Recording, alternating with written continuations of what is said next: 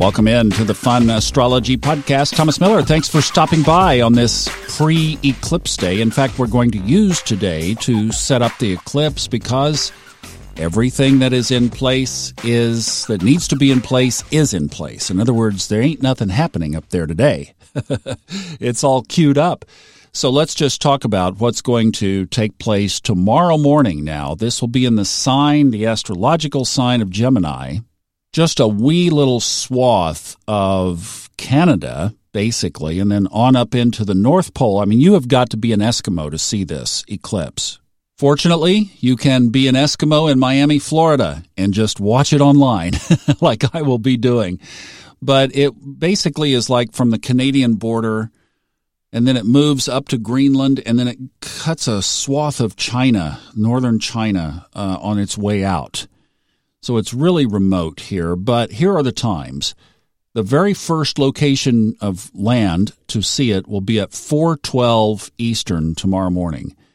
And then it moves across to maximize peak at 6:41 a.m. So that'll be for those in the full block out swath, it will be 6:41 a.m.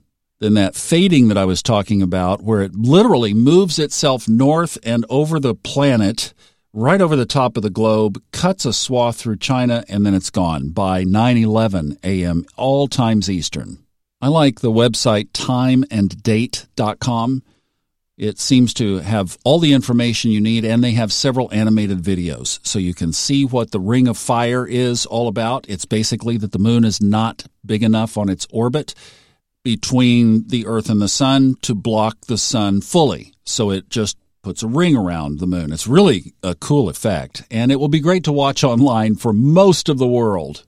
Now, what else is going on in the chart at that time? So basically, let's just call it 6:41 Eastern in the morning. I'm going to set my chart to that, and that will be the chart that I put a picture of on the website for tomorrow. Yeah, so the website actually today on Wednesday will have tomorrow's chart on it, if that makes sense. I'm just going to put that up because really nothing else is happening today. The moon is already in Gemini. We talked about that yesterday. This eclipse happens at 19 degrees Gemini. So do you have any planets at 19 degrees? Quick check of your chart or the data that comes with all of the reports has all of that information in it. And you can check and see if you have anything at 19. If you do, then you might get a little punch in that area of your life. So there might be a little bit of homework to do just to see what you have going at 19 degrees. Also, obviously, if you're a Gemini or a Gemini rising. And interestingly enough, at that time in the morning, Gemini will be in the first house. So it will not only be the sun sign tomorrow, it will be at the time of the eclipse in the first house, the rising sign. So it's a double Gemini eclipse. And of course, this is a new moon, so the moon and the sun are both at 19 degrees in Gemini. Now, here's something very significant. Mercury is almost conjunct this eclipse. And remember, Mercury is in retrograde. So Mercury retrograde is it's 1 degree over. It's at 20 degrees. You know, I forgot that Mercury was in retrograde. I just hadn't thought about it. It seems like it's been a fairly mild retrograde. I know, maybe some of you are saying, speak for yourself, Thomas.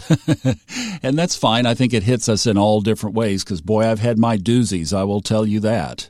But that right next door Mercury retrograde brings the emotions and the self-talk of this eclipse, like things that you're going to be telling yourself today and tomorrow as we move in toward this. Let them come from within. Allow this internal communication to amplify and magnify over the next 48 hours. I was doing a reading with somebody a couple of days ago, and she was talking about all of the self-chatter and the self-talk, and boy, she had the dynamic right there in her chart. Actually, somewhat similar to this, with Mercury influencing the communication paradigm. So bring this from within. So if the monkey mind is going wild, for example, just allow it. Realize that there is amplified energy around it because the sun and the moon are there, and we're going to have a show in the sky, and Mercury is in retrograde, and Gemini is just all on fire right now, and just allow whatever this communication amplification would be.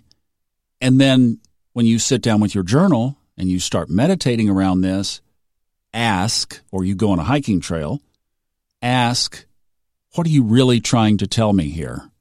What's the message I need to get? What is below the chatter?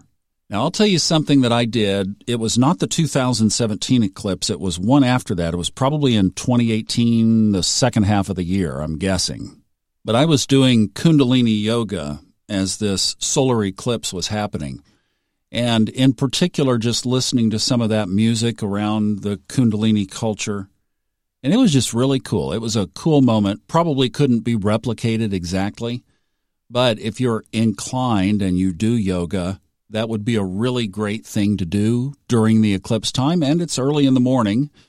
So, well, for those of you on the West and the Pacific time zone, it'll be 3:41 a.m. You might just sleep right through it. But those of you who are awake and are inclined to do some yoga, you might give that a try.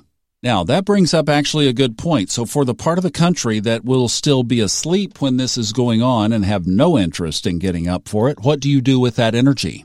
Well, what you do is you tune in to the Fun Astrology Podcast tomorrow morning, and I will meet you right here, and we will talk about what you can do with it because you slept through it anyway, right? So just meet me here, and we'll talk about what you can do on the backside of the eclipse, because there's definitely something that you can do to activate that energy still. Don't think you have to set your alarm for 3 in the morning. We'll take care of you. All right. I'll see you here tomorrow. Hope we all enjoy the eclipse. It is going to be special, and I will be watching online. Oh, I wanted to mention, didn't I say that the timeanddate.com website has all the resources you need? Check that out, and then you can watch it from there as well. All right. Have a great one, and I will see you tomorrow in a post-eclipse conversation. Take care. Bye-bye.